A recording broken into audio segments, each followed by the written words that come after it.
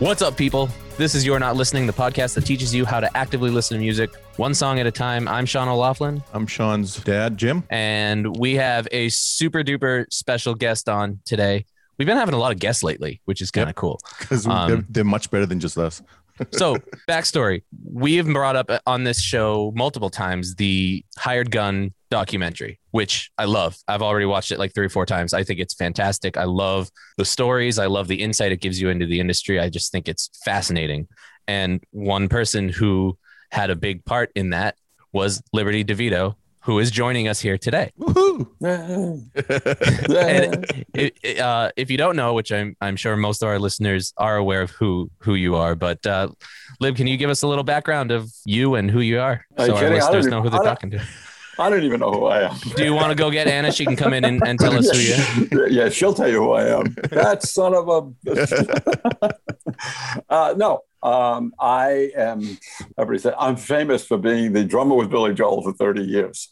So, yeah, that's who I am. I'm a dad, a granddad. I just turned into a grandfather. Congratulations, by the way. Well done. Thank you. And, I'm a drummer. What can I say? I actually say I'm not really a drummer. I just play one on stage. When I see these guys with all these chops and stuff like that, it's like, I can't do that. What, are you kidding me? I'm not really a drummer. I just play one on stage. Well, I'd say you're fairly successful. What is it? 150,000 records sold that you've been involved? Million. 150 million records. Million. Yeah, let's get that correct. So. Yeah, that was a bad. Yeah, sorry. Yeah, 150 million records. Don't go to the bank for me. That's right. This is why I do audio and not, finance. No, but we wanted to reach out to you because we thought you had a pretty big impact on us when we watched that documentary, and I loved your story. I found it fascinating, and seemed like a really approachable guy. So, had Dad reach out to you, and actually it was your idea, really, Dad, to reach out. And to the him. interesting thing was, when I watched that documentary, Sean recommended that I watch that documentary, and this is what we do. Hey, Dad, listen to this music, and hey, Dad, what about this band, and watch this show and everything else. And I'm watching it, and I have more knowledge of the old. I know who Liberty, well, he's on. Okay, I know who Kenny Aronoff is, of course. I know who Chrysler was, and all that. And to Sean, it was like, that's a really cool story. That's a really interesting guy. I'm thinking like, yeah, you don't know his backstory as much. And then when he found out, the magnitude of that, it was just like, and I see that you're very active on social media. So like, let's see if we can kind of get you on. So I really appreciate you being here. And I'm going to, first off, we're not going to let you off the hook. We're going to put the pressure on you and have you kind of work into our format and have some fun with it too. But what I wanted to say is, it seems like, and I don't know if this is good or bad, but I know sometimes it's hard to kind of get away from, Billy Joel's drama, but you have such an interesting backstory and how you got there. And even up till now, the stuff going on. And for the people who are watching through the book that you recently put out a year ago, that I want this to be about you. I don't want this because it seems like a lot of some of the interviews seem like, hey, Liberty, welcome. Tell me about Billy, and we don't want to do that. As much, all respect to Billy and everything else. I want this to be about you, because it is such an interesting story that you have, and the way we want to talk about music. Yeah, well, cool. And I just finished the audiobook, and it's out on Audible. And which was a labor of love. Let me tell you something. If you ever write a book, don't do the audio book. Yeah, I saw that Kenny Aronoff was doing one. He had a picture of himself doing his book, which came out when Hired Gun came out. Kenny's book came out, and he wrote me back. I said, "Hey, Kenny, I see you doing the audio book. I just did mine too." He wrote me back and goes, "Liberty, I can't believe what my company did to me. They made some other guy read it. What the hell, man? If people don't think it's me, they're going to kill me. They want to hear me. They don't want to hear somebody else." So he's doing it all himself. I said, good luck, man. It took me 55 hours to read my book. Really? Yeah. I'm an idiot. But you're familiar with it. I mean, obviously it's your work and stuff, and it still took that long. Is that because of the production work and being interrupted a million times and all that? Yeah. Or? Yeah, you get tired, and you could hear it in your voice when you're tired, and they tell you, you've gone 4 hours, stop now, go home, that kind of, it's like crazy. It's crazy. There's professionals that do that. They read books. I do some voiceover work on the side, and I haven't moved into doing audiobooks yet. I've auditioned for a couple, but haven't gotten any. And I'm kind of like dreading the day that I do decide to try and record an audiobook, because I feel like it's just going to be like you said, a labor of love, more Well, labor than love. we researched it. The guy went $10,000 to read my book. It's like, what? I'll do it. I'll do it for $9. Yeah. Right. Yeah, right. Yeah. It So probably it's wouldn't cost me that much, since I would just do it in this little homemade sound booth behind me, not a professional studio. So yeah, it's out on Audible, and it's really cool. I mean, we got Billy. Billy reads his beginning there, the forward, and my daughter Tori, who's on TV, TV star, and she does the clinic and the business part of the book. She reads those 2 chapters. And I want to talk about that later too. That stuff was classic at the end. That was such a good way to kind of wrap up the book. And I think that's some of the best stuff in it too. Especially the Devitto School of Business. Hilarious. So well done. Yeah. Yeah. I wrote the book because there's so many TV shows like, American Idol and all that kind of stuff, where people actually think that you go on a show, you'd be judged by 4 people, and all of a sudden you win a prize and you become a star. No, man, you got to pay your dues, you know? Also, a lot of people think that, because Billy Joel's name was on the album cover, that he did everything. He arranged everything. He, told me what to play and stuff like that.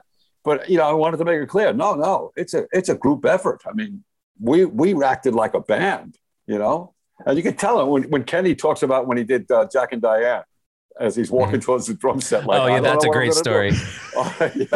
That's a great story. Kenny, you got 10 feet to decide what you're going to do, to save your career. To save your career, yeah. Yeah. Dad, you actually had a question that you wanted to ask about, similar to that, right? Talking about the kind of like legendary drum fills or something. Yeah. I mean, because when you talk about it, and I don't know if you consider yourself in this, the old, I play one on stage and stuff, there are people, a lot of us, people in the general population who think of you in the same view and the same, kind of, vaulted image of these great drummers that have come through the history of music. So, when you see, and I had a hit list, so, and you had mentioned it, I think a couple of nights ago when you were being interviewed on, was it Jimmy Deal? Was that the Phil Collins Phil? In the air tonight. I got to make sure I get these correct here. Yeah. The 150 million. Yeah. Obviously the Beatles work, in the end, the Who Won't Get Fooled Again, Neil Peart and Tom Sawyer stuff.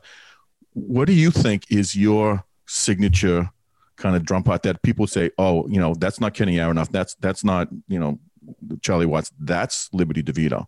Well, I have a style that was developed. You know what? You're a crazy aggressive style. Yeah. You are working your tail off on that. Even with the new stuff, it's an amazing style, by the way. Sorry to interrupt you, but wow. Well, because you read the book, when a guy from Detroit named Mitch Ryder walks up to you and says, "Would you like to do this for the rest of your life?" and then says what he said to me. Yeah.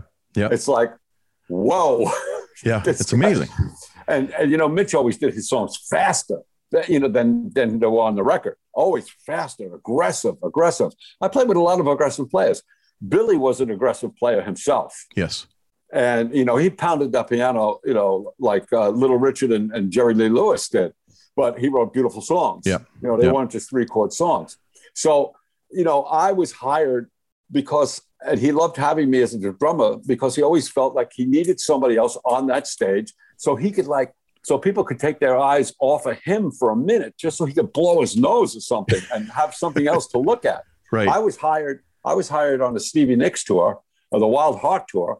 Jimmy Iovine called me up and he goes, they're going to need somebody else up there to take the focus off of Stevie all the time, because she's going to get lazy and so they hired me to play the drum because there's a focus part about it. Oh, you know what? And I see that because if you look at any of the videos, it's very clear that Billy plays to you. There's that eye contact. But your riser is always lit as much as his piano was. And as much as you build it around the guitar, you build it on the sax, you build it on the bass. It was really clear that was a obviously piano, but that was a drum driven outfit when you guys were playing live on stage. And you had to be there every night working your tail off, but you weren't that guy that just was sitting there kind of casual. Like you got every step of the way. Like you were into it, your head, your whole body. You must have been exhausted at the end of any show. I did sleep well. I did sleep well. Yeah, it's funny, but the style came because I found out early on the way I began to play, like I say in the book, is I didn't take lessons, never took any lessons, and no one would teach me how to play like Ringo. When the Beatles were on the Ed Sullivan Show, that's when I really decided that I wanted to play, and so I had to learn myself, and I would practice to those records, the Beatle records and stuff like that. But I would get lost in the song because I don't know where I am. I'm not reading music, so I learned the lyrics to the song. I always learned the lyrics to the song.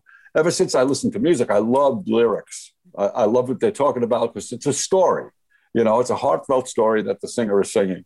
And so I would sing along with the song, and I'm playing the drums, and I'm realizing, hey, the drummer does his drum fill when the singer stops singing. Well, the drummer does a drum fill to take the band into a more exciting place like the chorus or the bridge, something like that. So that has become my thing. I developed those. And because I couldn't read music, I had to listen. And a lot of guys that they read what somebody has written, but they don't listen to what the guy has played. And there's so much feel in that to listen to what the guy has played. Sometimes, like I would get the groove to Rosanna, and that, who does it? Toto. Right? That feel that he plays, or "Fool in the Rain" by Led Zeppelin. That's the Purdy Shuffle. Bernard Purdy came up with that, and so they all copied him. I tried to play the Purdy Shuffle, totally wrong. But what I play is something that nobody else is playing. When I do it in a drum clinic, and I say, I can't do the Purdy Shuffle, but this is what I came up with trying to learn the Purdy Shuffle.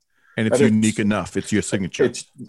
Yeah. Interesting. Well, I think that's a really important lesson for anyone, especially young people that are trying to learn music. You can take the route of going and getting classically trained in your instrument or whatever you want to do. But I mean, if you listen to some of the biggest bands in the world, some of the biggest singers in the world, biggest musicians in the world, they aren't playing perfect. They, look at some of the vocalists that are on some of the largest records ever sold. If you were to isolate those vocals, they probably wouldn't sound very good from a technical point of view, but that's not what it's about. It's about the feel, and it's about the emotion, and it's about what they put into it. And if they put into it what they're intending to, you're going to be receptive to that, and you're going to like it. And it's the same thing. Like, you don't need to be classically trained in drums to be a kick-ass drummer. I think that's really important for people who might be getting discouraged that, I'm having trouble learning how to read sheet music or something like that. That's really, it's really nice to hear. You take a guy like, you listen to AC/DC, right? And perfect example. They made a living off 3 chords. I don't know how many albums they had with those same 3 chords. But you take Phil Rudd, and he is playing what is so simple. I tell young drummers, I said, listen to that, and then think about, why do I love what he plays? Why does it make me feel so good? Because that's the key right there. It's not what he's playing, it's how he's playing it. And a lot of people, a lot of young drummers, musicians, they miss that part. Like I'll go see guys and somebody say, well, that guy plays as good as or the new guy that plays with Billy, that's been playing for the last 15 years with Billy. So many people compare him. He's not you. He's really a good drummer, but he's not like you. Of course he's not like me. I made the stuff up, and it's the way I play. He's not going to play the way I play. He didn't grow up the same way I grew up. It has all to do with that. Nobody sings like Elvis because he grew up in the hills. Elvis, he listened to all different kinds of music. The Beatles grew up in Liverpool. But it's also important to note that you have to be with bands that give you that freedom to be able to kind of do your own thing and not just say this is, or a producer who says this is the way I want it, this is the way I want it to be written, this is the way it's been written, you have to play this. Like, okay, then why are you getting me? Versus, hey, add your style into it and everything else. And it sounds like, especially for the 30 years, you were with Mr. Joel there, that he just did the old, I trust your judgment, go, or even help me write this and help me kind of get this groove going. Because I think, again, one of the statements in the book was, the band's not only as good as their drummer.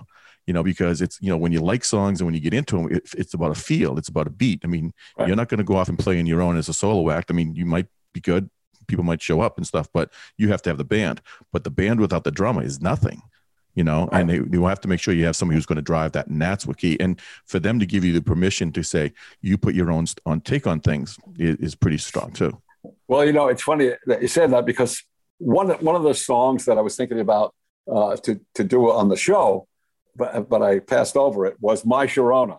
You know, people hear the song, but first of all, they don't know it's disgusting. You know? Yeah. First of all, it goes right over the head like YMCA. You know, goes right over people's heads and stuff like that. My mother-in-law, who's a devout Catholic, used to dance to YMCA. You know, and she had no idea what it was about.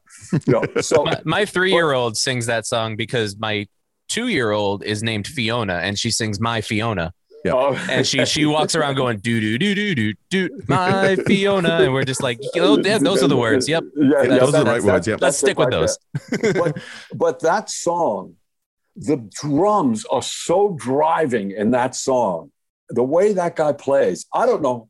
I hope that was the only take he had to do, because I would have been worn out after that. He is pounding and driving that song home.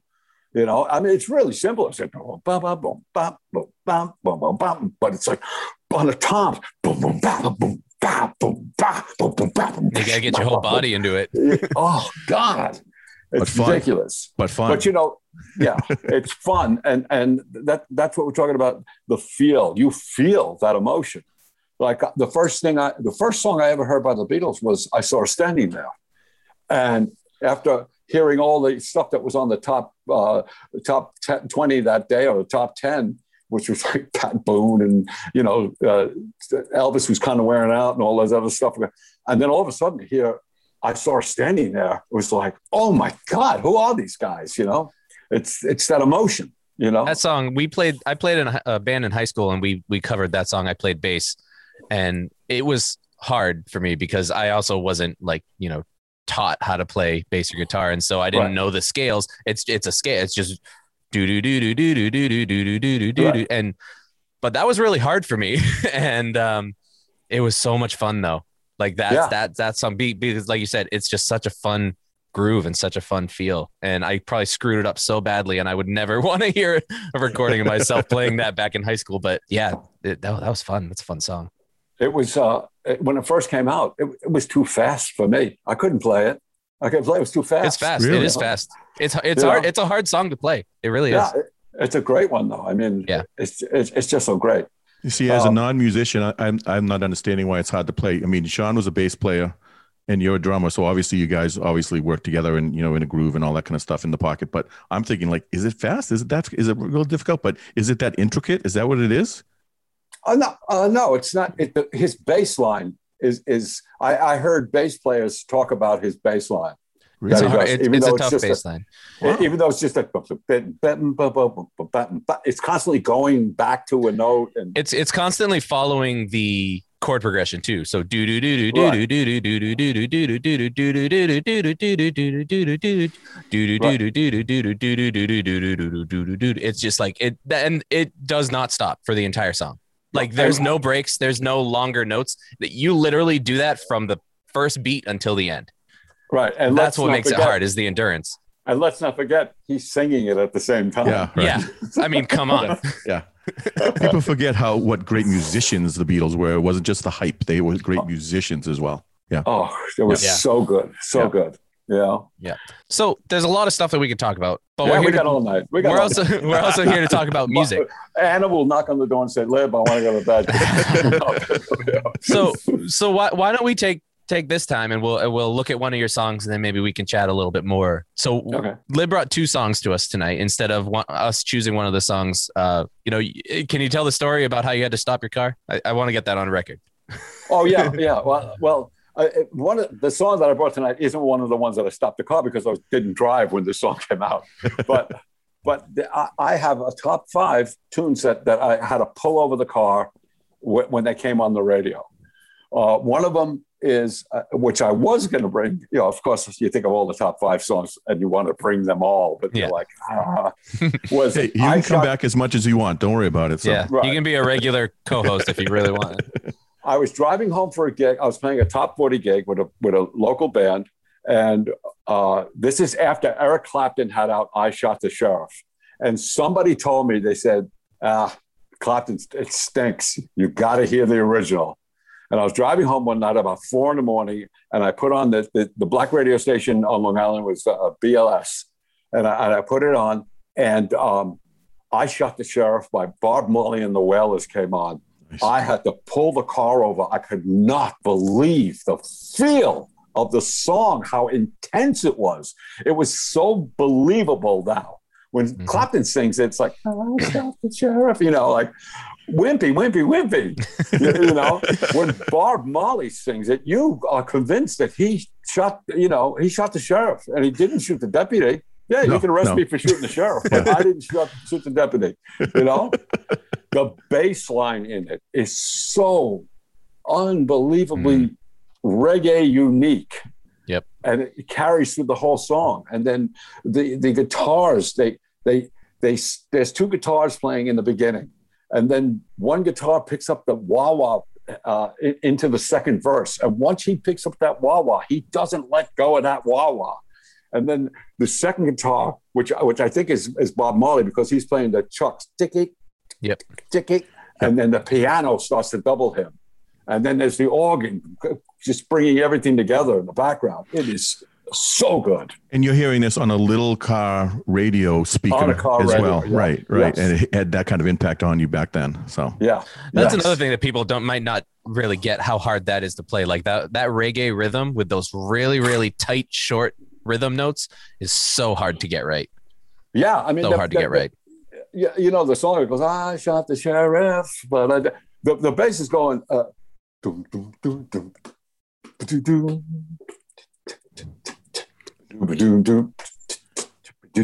doom. Yeah, reggae bass is the silence is just as important as the notes. Silence is so important. Yeah, so important. I learned that from playing reggae. Yep. That so you can make more noise by leaving something out than you can by playing something in the hole. You know. Wow, that's quite. Yeah, it's just as important. It's just as important. Wow. And I learned that the hard way because when I played in a band in Boston for years, and I didn't understand that the way that I do now, and my parts were just too complicated, too much going on, and I'm not really a fan of those parts that I used to play. I think if I was to go back and do that again now, I would insert a lot more intentional silence into my parts to give it more impact and stuff. I think that's something that people miss and don't really appreciate as much. So yeah, it's crazy. It's crazy. Yeah. So what song did you bring to us tonight? Ticket to Ride. Because now, speaking as a drummer, when I do drum clinics and stuff like that, everybody says, Ringo is very unique. Everybody says that, Ringo paved the road for you guys to be musicians and to play the way you guys do, when you saw them on the Ed Sullivan Show. And I always say that, no, Ringo did not pave the road for us. Ringo took a tractor, went into the forest, knocked down the trees, dug up the dirt, then poured a little bit of cement, then put the tar on top, then do the white lines. Then he paved the road for us. So he did all that. That's how much he did for the modern rock drummer. Wow. So Ticket to Ride, everybody, and I even saw Ringo do an interview with this too. Everybody says that Ringo plays that,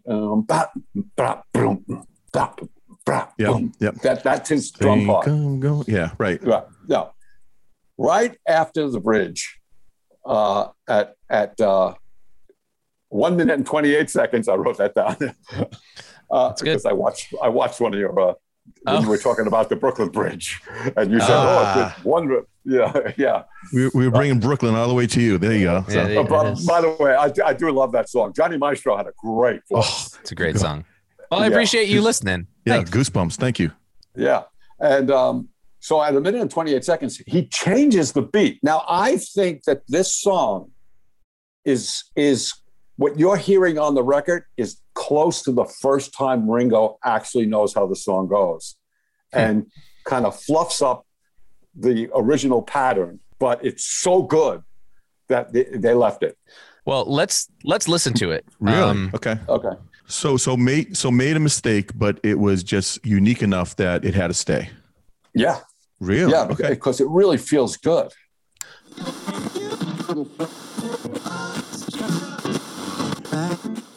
I wanted to ask you about the tambourine. So that wasn't like a tambourine on his kit. That must have been someone else playing, because because I was listening as you were kind of showing us, the beat that he was doing. And I'm like, that tambourine is not within, I mean, it's in the rhythm, but it's not within the beat that you were kind of demonstrating to us. It's keeping the straight beat. Yeah. Because it would be off that, he'd hit the snare and then you'd hear the tambourine afterwards. So it was like, so I was like, how would you do that? How many arms do you need? That's what I'm like. So that didn't make sense to me. So I just read both George Martin books. He talks about the Beatles in the studio and how they worked. And, it's pretty brilliant. He talks about the overdubs that Ringo put the tambourine overdub on that, or Paul may have done the tambourine overdub, That was cool. Yeah, it's very cool. And anyone who listens to this show knows how much I love a stop.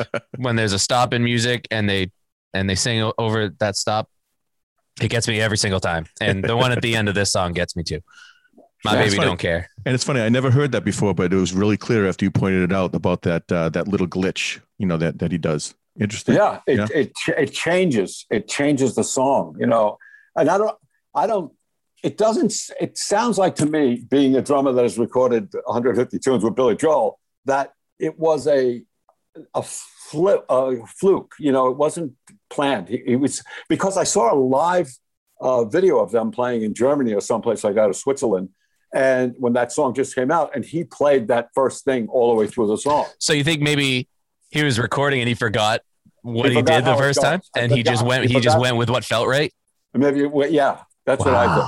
That's what I think. Has that ever happened to you? Heard it, yeah. Oh yeah. I went. Well, the next song that I wanted to play it's called "Room of Our Own." It's on the Nylon Curtain album, and I make a mistake in it after the solo, and I kind of turned the beat around because I thought we were going to another part of the song.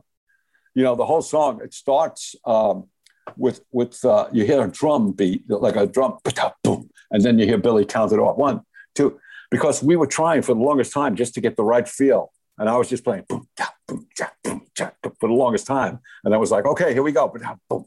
And then you hear him count it off, So in the middle of the song, I kind of thought we were going to the bridge of the song again, but we didn't. And I had to fish my way around to get out of it. And when we came back in, I told Billy, I said, we got to do it again, man. I made a mistake. And he heard it and he went, oh my God, that's the best mistake you've ever made. Oh, that's funny.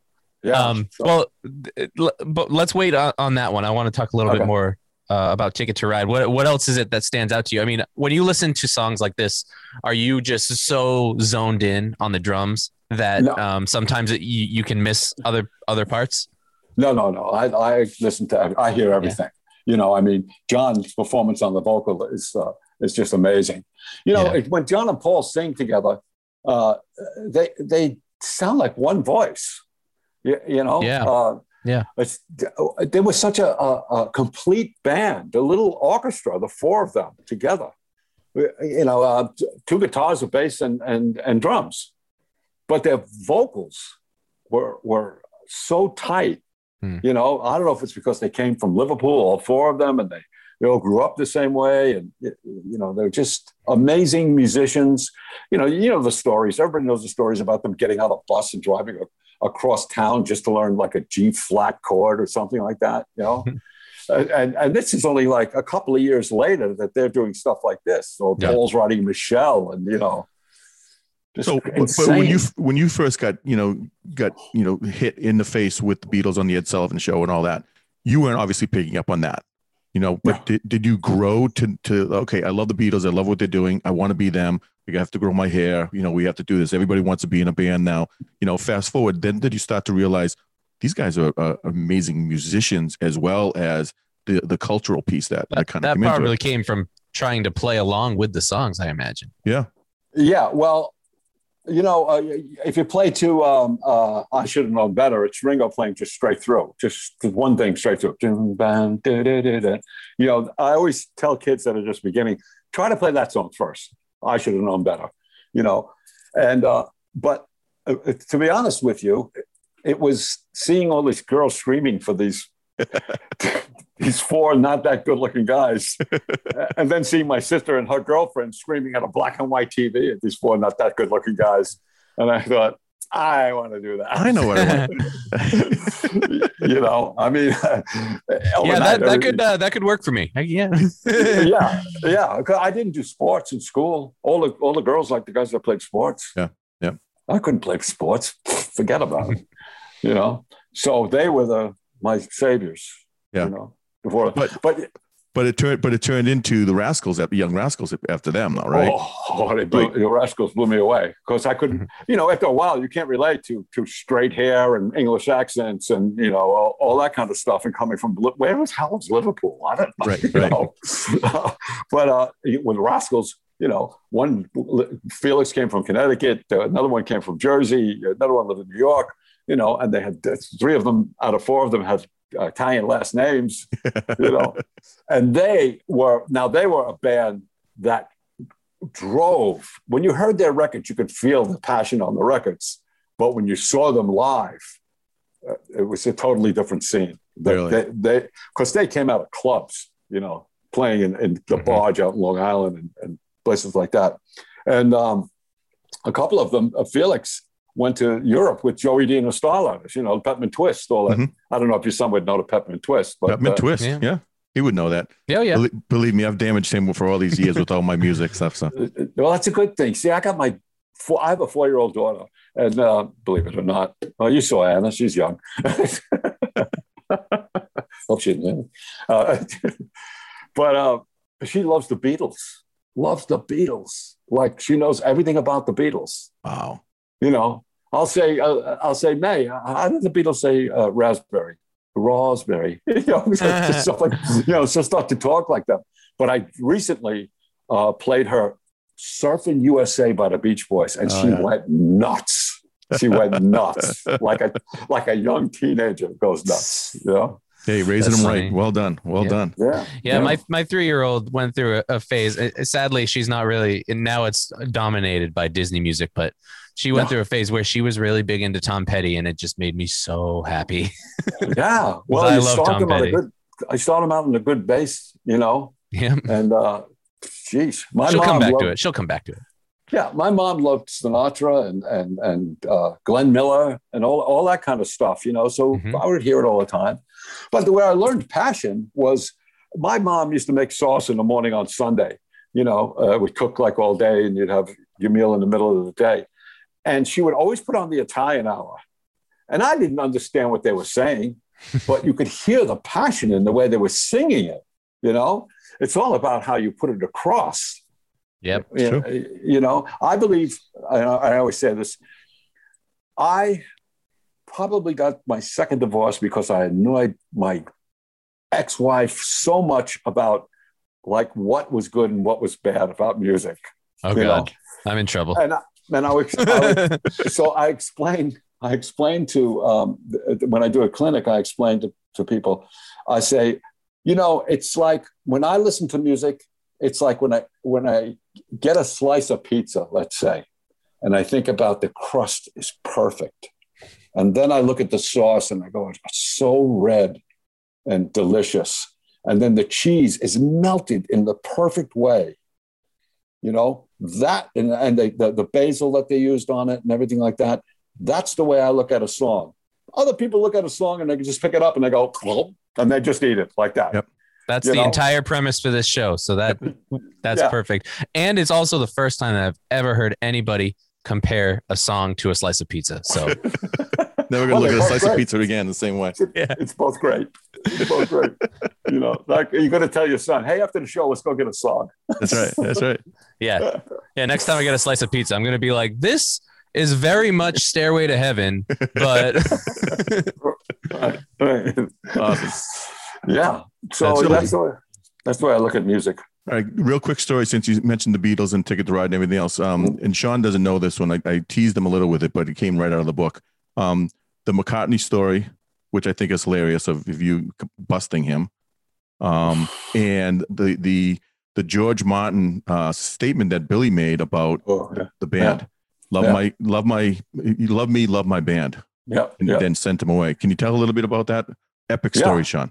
Well, when we were on the Turnstiles tour, that was the first album we made with Billy as that band Topper. When we first got with Billy, we did the Turnstiles album. So we're on the Turnstiles tour, and Billy's looking for a new producer because Billy had produced Turnstiles. So Columbia's like telling him, you got to get a producer this time. So George Martin is interested. He comes to see us play. I forgot where it was. Carnegie Hall. No, Phil Ramone came to Carnegie Hall. Oh, okay, sorry. Yeah. Wow, creepy. I'm telling you about your life here. Sorry. Jeez. That was creepy, right? Wasn't it? Yeah, that's a little much. Wow. Yeah, I'm gonna leave now. See you later. So no, he comes to see us play, and we're all excited. Wow, George Martin's coming, the producer of the Beatles. Oh my God, I can't believe this. Maybe we'll go to Abbey Road and record all the new album and everything like that. So we played a show. Billy goes and meets with him. Billy comes back after meeting with him. And we were like all excited, like, oh my God, this is the greatest thing. Yeah, so what did he say? And Billy says, he wants to produce me. And we're like, oh, this is fantastic. And then Billy says, but he wants to use studio musicians. We were all like, you know what? Forget about him. Yeah, what did he do since the Beatles? Nothing. He ruined Jeff Beck. He's been riding that train forever, man. Yeah. That's what we're saying. So Billy actually told him when he said, I want to use studio musicians, Billy said, love me, love my band, and turned him down. So, I mean, to turn down George Martin, that was a big deal. Mm-hmm. That's when we really got the feeling that we were really a band. Billy was just a piano player and singer that wrote the songs in the band, family. Yeah. But it was, it was lawyers and accountants and everything that made that change, And what about the Paul McCartney story? I got to play with Paul. We did 2 songs together in the studio, and Phil Ramone was producing it. I get the call. And Phil's assistant says, okay, Phil wants you at a session on this and this date. I said, oh, man, I can't go. I got to go to a wedding party, dinner or something like that. I'm in Brian Ruggles' weddings party. He goes, cancel it. You got to come. I said, I can't. I'm not going to turn down. Who's it with? I can't tell you. You can't tell me who it was with. So I'll keep going at it. Like, I can't go. What am I supposed to do? You guys, and Joe D'Ambrosio is the one on the other end of the phone saying, you've got to cancel it. You got to tell me who it is. I can't just cancel on Brian. And finally he says, it's Paul McCartney. I was like, I'll call you back in 2 minutes. So I go and ask my mother, because I always went to my mom, when I had trouble with girlfriends or whatever it was. I went to my mom to ask her for her advice. So I said, Mom, I got this thing going on. I got Brian Ruggles' wedding party, dinner, and Phil Ramone wants me for a session. And my mom's like, oh, no, you have to go to Brian's thing. You can't go to the session. You promised you would do it. He's your friend, Then my mother says, who's it with, the session? So I said, Paul McCartney. My mother says, frig Brian Ruggles. It's the Italian word to say, Yeah. Oh, my God. So it was great, though. I mean, on my way there, Phil wanted us there early. And I thought to myself, what does Paul McCartney want with me? He doesn't know who I am or anything like that. Well, Linda walks in the door first and points at me and says, hey, I know who you are. We've been watching all your videos. I'm like, what? Wow. Paul McCartney's been watching videos? And it was that makes you feel good. Well, when he came in the room, it was like God walked in the room. The Red Sea parted. It was like unbelievable that this man that I listened to in my headphones while learning how to play drums and just admired this band is now standing in the same room I'm standing in. I had to back out of the control room and put myself in the hall and had the devil on one side and the angel on the other side. The angel's going, oh, he's just another musician like you are. And the devil's going, no, he's not. That's Paul McCartney. And it's like, oh, come on. But he just plays piano and bass and sings. And, he wrote a few songs. He's a Beatle, you idiot. He's a Beatle. And I had to really compose myself and bring myself down and, go in. remind yourself that you're a musician too. That's right. You do the same thing he does, right? It's hard. I do the same thing he does. He just does a little bit better. but I bet you can play drums better than he can. Well, that's it. And I wanted to tell that's part of the story too. That's a funny part of the story as well. He actually showed us how he could play drums when we took the break to eat lunch. This is we ordered pizza and we talked about children and stuff like that. And it was great. I had him sign this Rolling Stone magazine. He was on the cover of Rolling Stone. He signed it to my daughter Tori, who was newborn then, and so we go back in. And he goes to the drums. He sits behind the drums. He starts playing. The other musician, my drums, yes. And the other musicians come in, and they start playing along with him. And he keeps looking over at me like, I'm cool, right? This is cool, right? I can do this, you see? And so he's going by about 15 minutes. Finally, he stops playing, and he gets off the drum set, and he's walking towards me. And there's an acoustic guitar leaning on the wall next to me. And I pick up the acoustic guitar and I look at him and go, oh, yeah? And I played Blackbird. And he stopped and he went, oh, my God, you can play that? That's when he was just another musician. He wasn't Paul McCartney anymore at that point. Yes, that's awesome. Great just story. Another guy. Just another guy. That's great. Awesome. So let's get into this other song that you wanted to do. So you wanted to do A Room of Our Own. Yep. You want to give us a little intro before we listen to it? Yeah. Let's see. I actually wrote about it in my book, A Room of Our Own. We started the recording of the song. We played the opening lick over and over again to try to get the right tempo. This was all cut out, and all that remains is the shot on the snare drum before Billy starts to count. We had just learned the song and barely knew it. In the song, Billy yells bridge to let us know that the bridge is coming. The drum part in the last chorus after the solo is a mistake. I actually got lost, but I think I recovered pretty well. So yeah, it's a mistake. I thought I was going to the bridge again. That's amazing. Well, let's listen to it. We didn't say this with the first song, but listeners, you can go to the official You're Not Listening podcast playlist on Spotify to listen to the song, or click the link in the show notes and you can listen to it on YouTube. It's A Room of Our Own by Billy Joel and his band.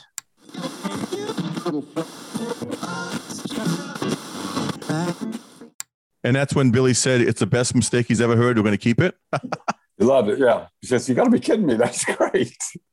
So besides you and then Billy making that statement, has anyone ever noticed and said that, or did they give you props for it, saying that was the greatest fill ever? Yeah. You should have just said it was completely intentional, but now all of our listeners are, now we know. I've made mistakes on other records too. There's a mistake, and until the night, I shouldn't have started playing what I started to play in one spot, but it sounds great. I didn't, when I did it, I went, oh, I shouldn't have started now, Yeah. But not a mistake, just unintentional. Uptown Girl's another one. There's a thing that I go in one part. And I said to Billy, we got to do it over again. And he listened to it. He was like, no, we're not doing it over again. All right. I'm wondering if that very beginning fill that you do at the very beginning of Uptown Girl is kind of one of those, like those fills that like you would be known for, Well, like a memorable fill. Somebody said, well, the drum fills have names, like the one that goes, bop, boom, bop, boom. Yep. That's called Pat Boone, Debbie Boone. Pat Boone, Debbie Boone. Or bucket of beans, bucket of beans, bucket of beans, bucket of beans. The Uptown Girl goes, Liberty Devitto. Boom, da, da, da, da. Yeah. So I guess I was right. I guess that's the signature one. But I mean, when I saw I saw when you sent me that list, the notes and stuff, and you had that question, I was like, the first one that came to my mind is that, and right in the beginning of there, I'm like, that's the first one that came to my mind.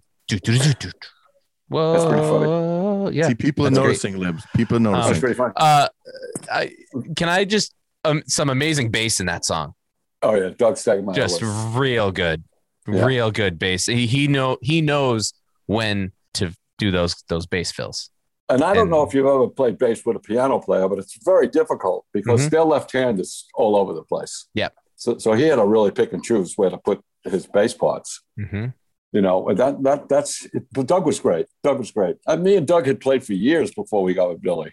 Right. You know, Yeah. With, in the band and other bands too, or just Topper? Oh, we played weddings together. Right, We did a lot of stuff. Yeah, together. that was rough. That was a rough loss. Well, yeah, that's one thing that we learned, that we've talked about. Me and Dad used to talk about it with sports all the time, and then we talked about it with music too. Is you can't really teach chemistry, and you can't force chemistry. If you have it, you have it. You know. Yeah. And it's really feels really good when you do.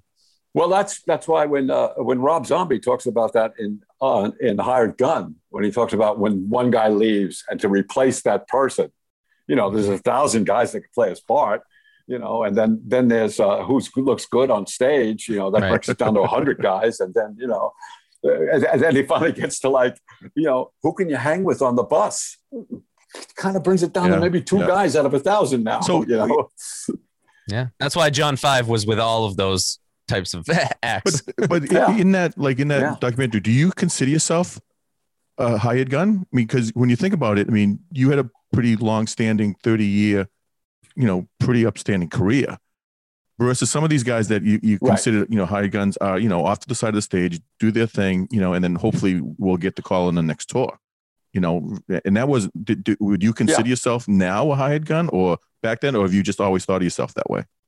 No, I never thought of myself as a hired gun. I was Billy's guy. Drummer in a band called Billy Joel. Yeah. But even when you're getting calls to do like studio work, like, I guess that's a different type of hired gun than what they're really focusing on in that documentary. If you get called to do studio work for other people, then you're hired to do that, but not necessarily go on tour for other. Okay. Like Mark Schuleman, who plays with Pink, he's still got the gig. You know, I mean, I wouldn't think he's a hired gun for Pink. But he is hired, because I don't know if he plays on the records. You know, so he just does support. Okay, that's true. Right. You know, but I played on Billy's records. We did have an episode. We had an episode where we talked about a Pink song, and it is, I think it's still our second most downloaded episode, besides the first one, which people, you know, listen to see if they like the show and then don't ever listen anymore. But that is one of our best shows, is the Pink, because there's so much to talk about with her because she's so powerful.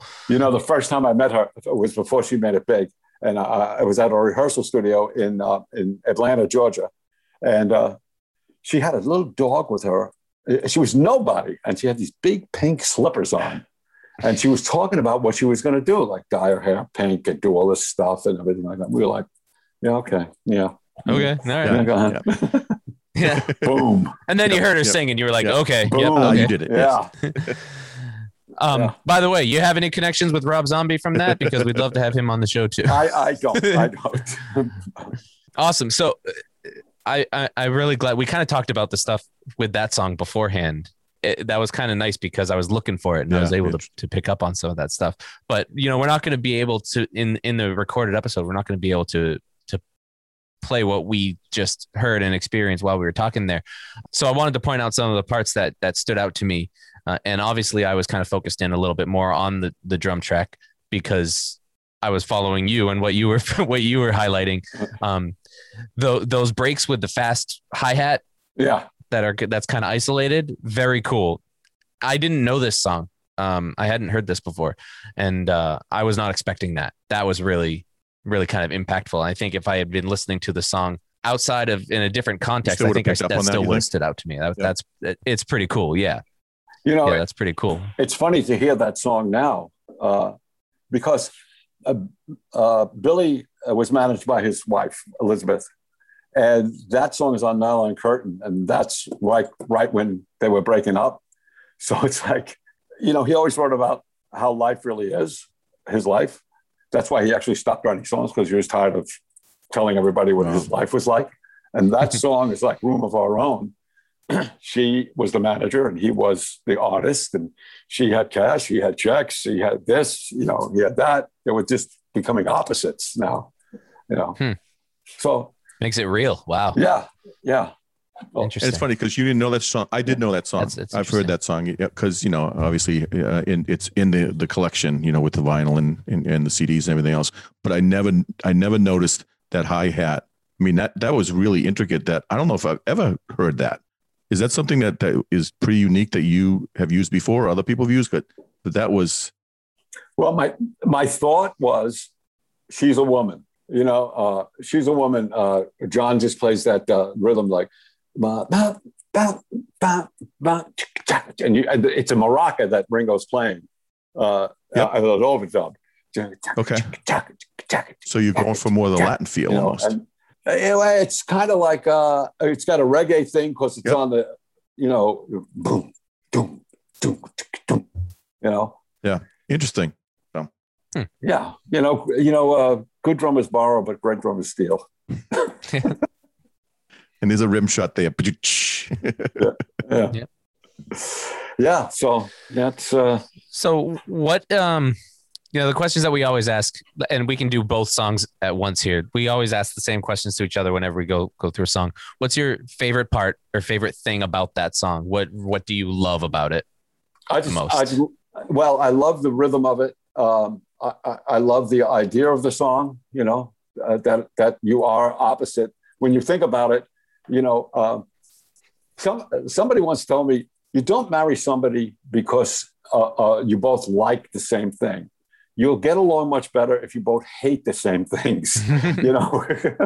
Like makes sense, look at that guy over there. I hate his hair. Oh yeah, so do I. I hate it. So that song is like pulling apart this relationship because now one person wants one thing and one person wants the other thing, and it's just like we just need a room of our own. We just need to separate a little bit, and get away from each other.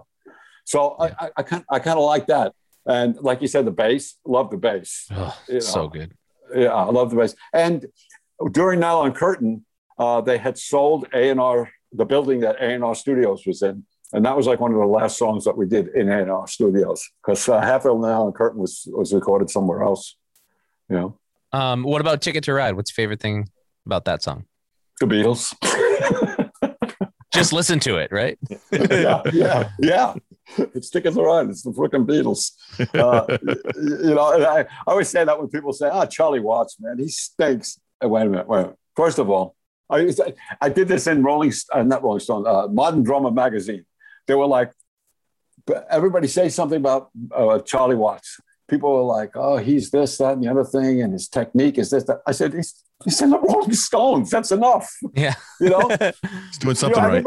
Everybody compares. You're just jealous.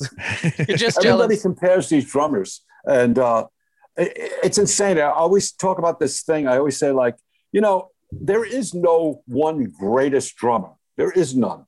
Because I said, like, you take two drummers, like you take Buddy Rich, who everybody thinks was the greatest drummer ever, and you take like Larry Mullen from U2, right? In each one's situation, they're great, right? They're both, like, you see U2, they're great. The drummer, Larry's great in U2. You see a big band, Buddy's great. Take Larry and put him in a big band, and you'll say, the drummer stinks. Mm-hmm. He's not doing anything. Take Buddy Rich, greatest drummer in the world, and put him with U2. You're going to go, let's go home, man. This guy's overplaying. It's driving me nuts. They're doing too much, right? Yeah. Yeah. So how can you pick a greatest drummer? Right. You really can't, But who's your biggest influence besides Ringo? Dino Danelli. Okay. Who was with the Rascals. Carmine Appice. Okay.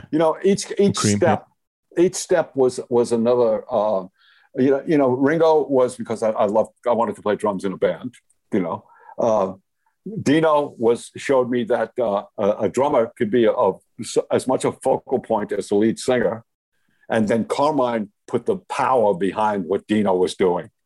Dino played hard, but Carmine really played hard. The Fudge were like the first metal band.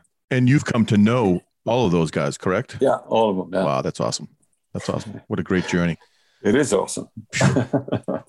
So then the other question, Dad, do you want to ask him the other question that we... I know I have one more question, at least one more. I have 50 more questions, but one more I definitely have to do. But I was going to ask you about USSR too, heading over to Russia. That can probably be a whole show in itself, but can you give us a quick Reader's Digest version of what that was like? Yeah. Well, they came to Washington. When we got to Washington, they wanted to see the band. The Russian embassy guys came down. Okay. And they wanted to see the band, and they graded each song. The only one they had a problem with two songs. They had a problem with Allentown, and they had a problem with Goodnight Saigon. Political. Those two songs. Yeah. And, Billy told him that Goodnight Saigon was like their Afghanistan. Why are they fighting? People are dying. It's for no cause. They're not getting anywhere. And then he explained to them what Allentown was about, and everything was cool. Now, we announced it we were playing in New Jersey, and Billy announced we're going to go to the Soviet Union. We got booed. Really? Yeah. He announced it at a show? He announced it at a show. We just heard that we're going to go to the Soviet Union. Three artists were up for it: Stevie Wonder, Billy Joel, and Bruce Springsteen. But I think the other two were busy in the studio or doing something that they couldn't get away. Billy said, "Yeah, I want to do it." So going over there, I was really nervous. We did a couple of shows in England, and then I'm thinking to myself, I'm going to the other side of this wall that's up. And they say they don't let people out. That's why they built the wall. We used to hide under our desk because we thought they were going to destroy us and bomb us. I think I'm going to see these three-headed dragon, fire-breathing dragons when I get off the plane. And my name is Liberty. Why am I going there? They won't even let you in with that name, right? No. It was sick. But I really played up the whole American thing. I had a T-shirt that had an American flag on it. I had American flags on my drum set. I had pins of Mickey Mouse and American flags and everything, to the point where Billy came up to me once and he said, "You've got to tone down the American thing," thinking that they were going to think I'm the ugly American, like, look at me. When we did the 25 years later documentary about it, the interpreter for Billy did his part right after I did. So he was in the audience when I was talking about that whole scene with the American flag and everything. And that Billy said, "You got to tone it down because they'll see you as the ugly American." He said to me, he goes, "When you got up to play, what those people saw, when your arms were flying and you were just going crazy on that drum set, that flag all of a sudden represented total freedom to them.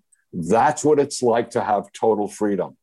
And then he said, we have great musicians in the Soviet Union, but we don't have any good drummers because a drummer has to think outside the box, and nobody's allowed to think outside the box in the Soviet Union. Interesting. So that's what he saw when he saw that flag. It was like, whoa, this is free. Yeah. Wow. Yeah. Great story.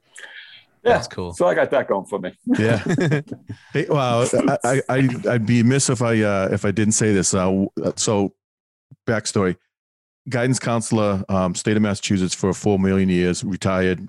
Didn't like being retired, so I'm working at a university now, doing the same kind of thing. Academic support and everything else. But back in the day, and this is going back 30 some odd years. One of my students, 8th grader at the time, a girl. Her name, and you're gonna love this, is Carmina Delano. Delano, right, Irish girl. Yeah. Carmina. And we used to spend hours in my office talking about music, and she was a drummer.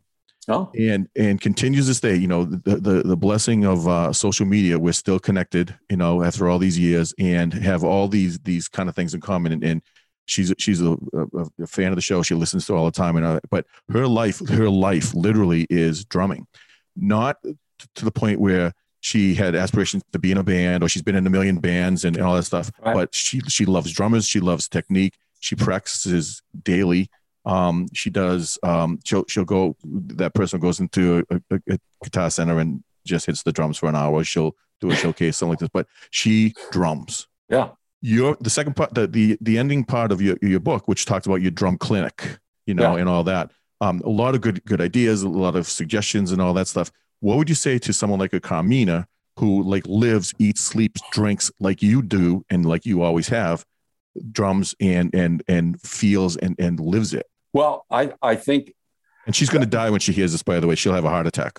By the way, that she has a chance to kind of listen to something that you say about her. So, what's her name? Carmina. Carmina. Yeah. Carmina. I love you, Carmina.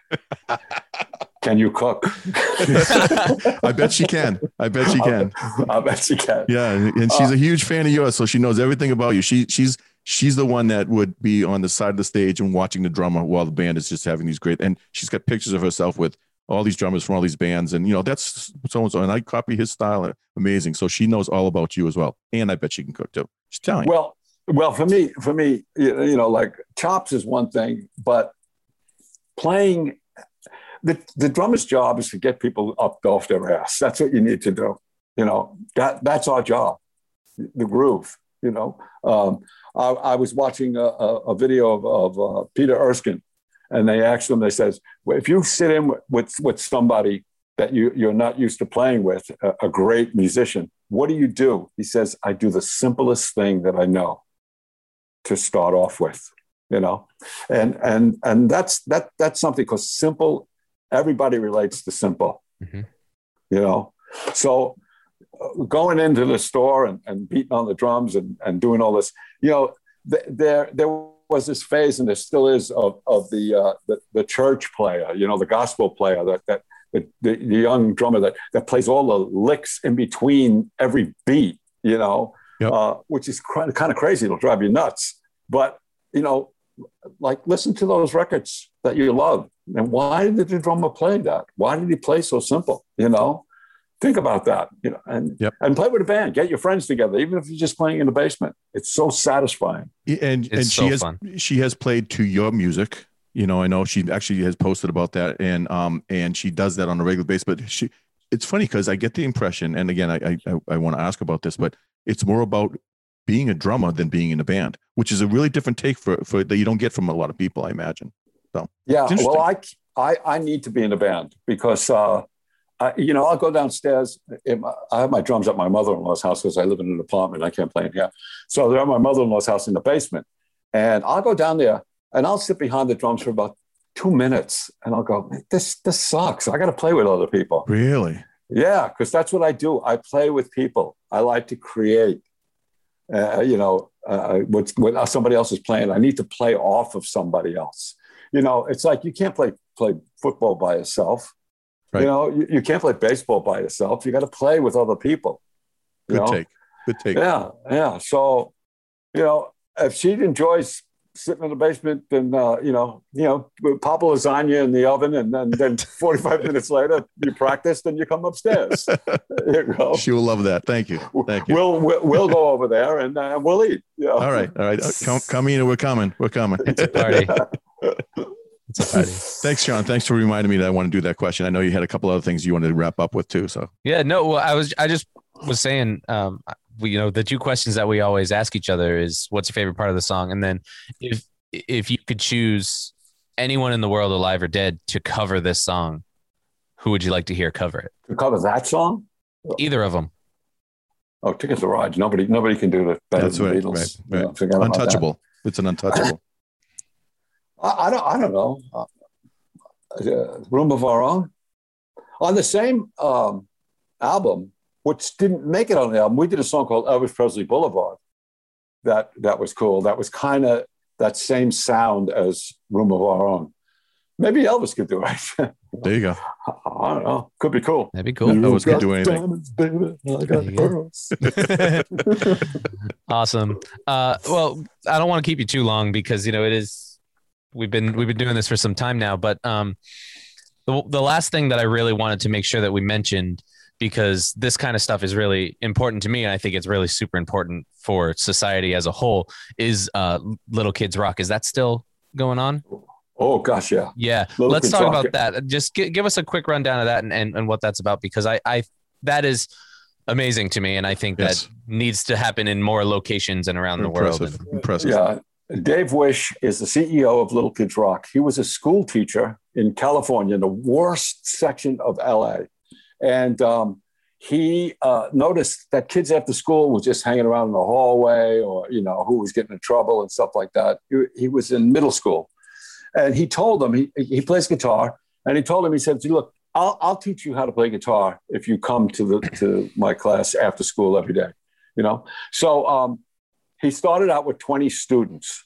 It got so big that he started this organization non-for-profit called Little Kids Rock. It has now had over 500,000 kids have gone through the doors of Little Kids Rock.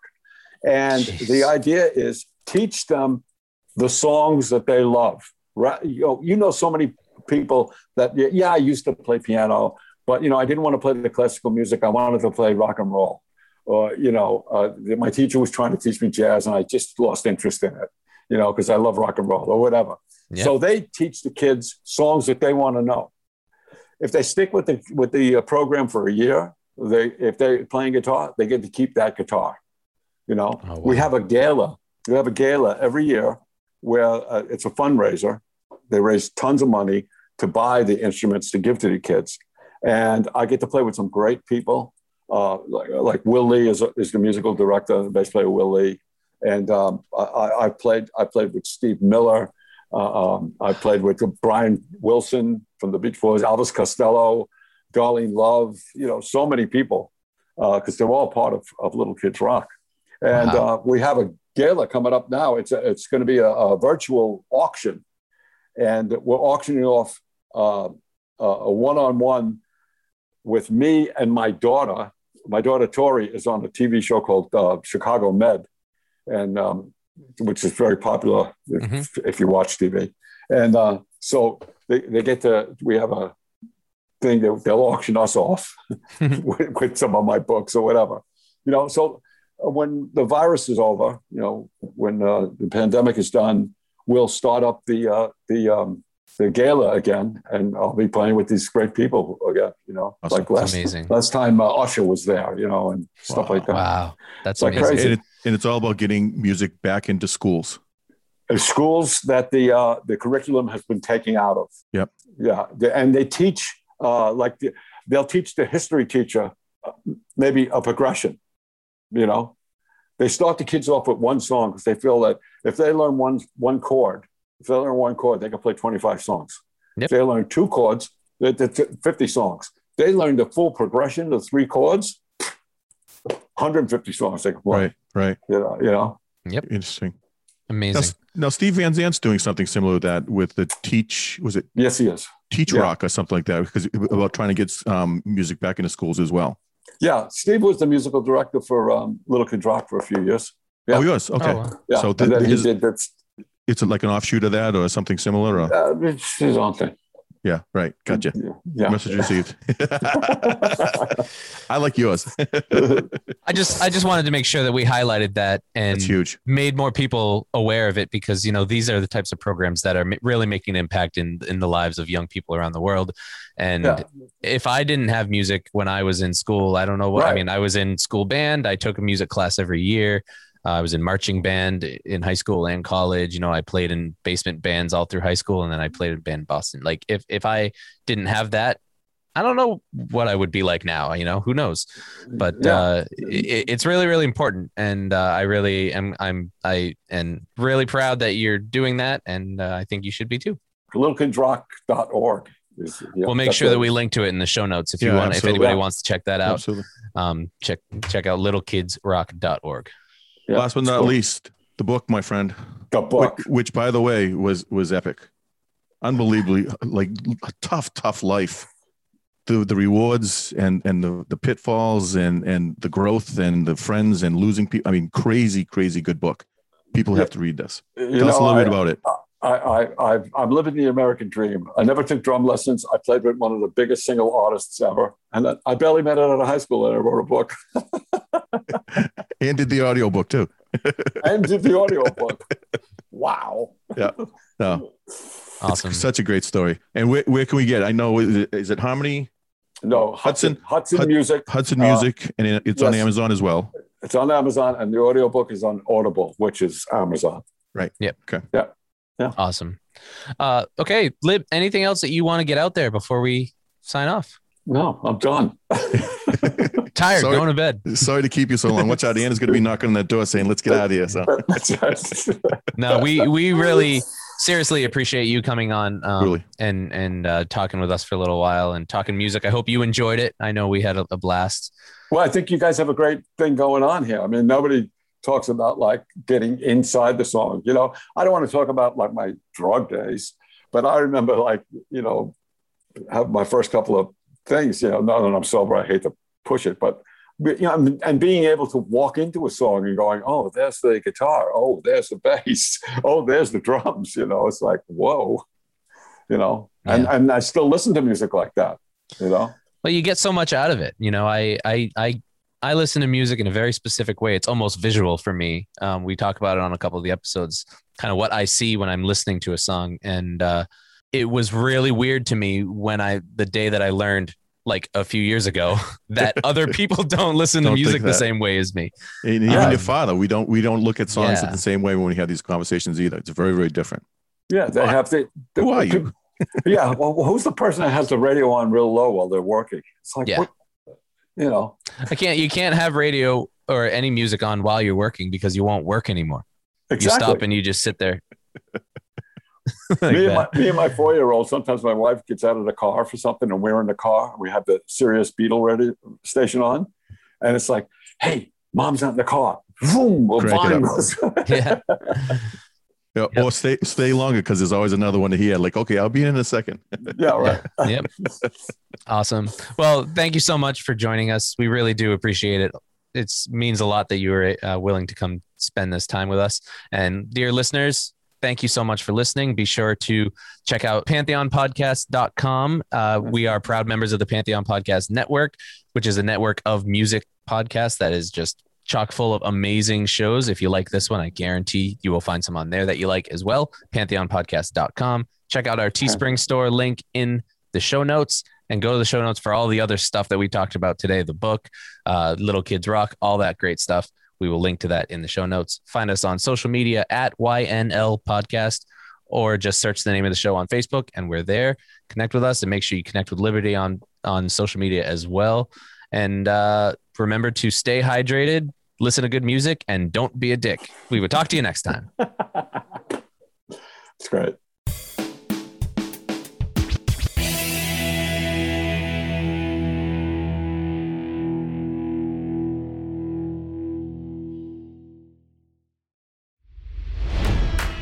It's NFL draft season, and that means it's time to start thinking about fantasy football.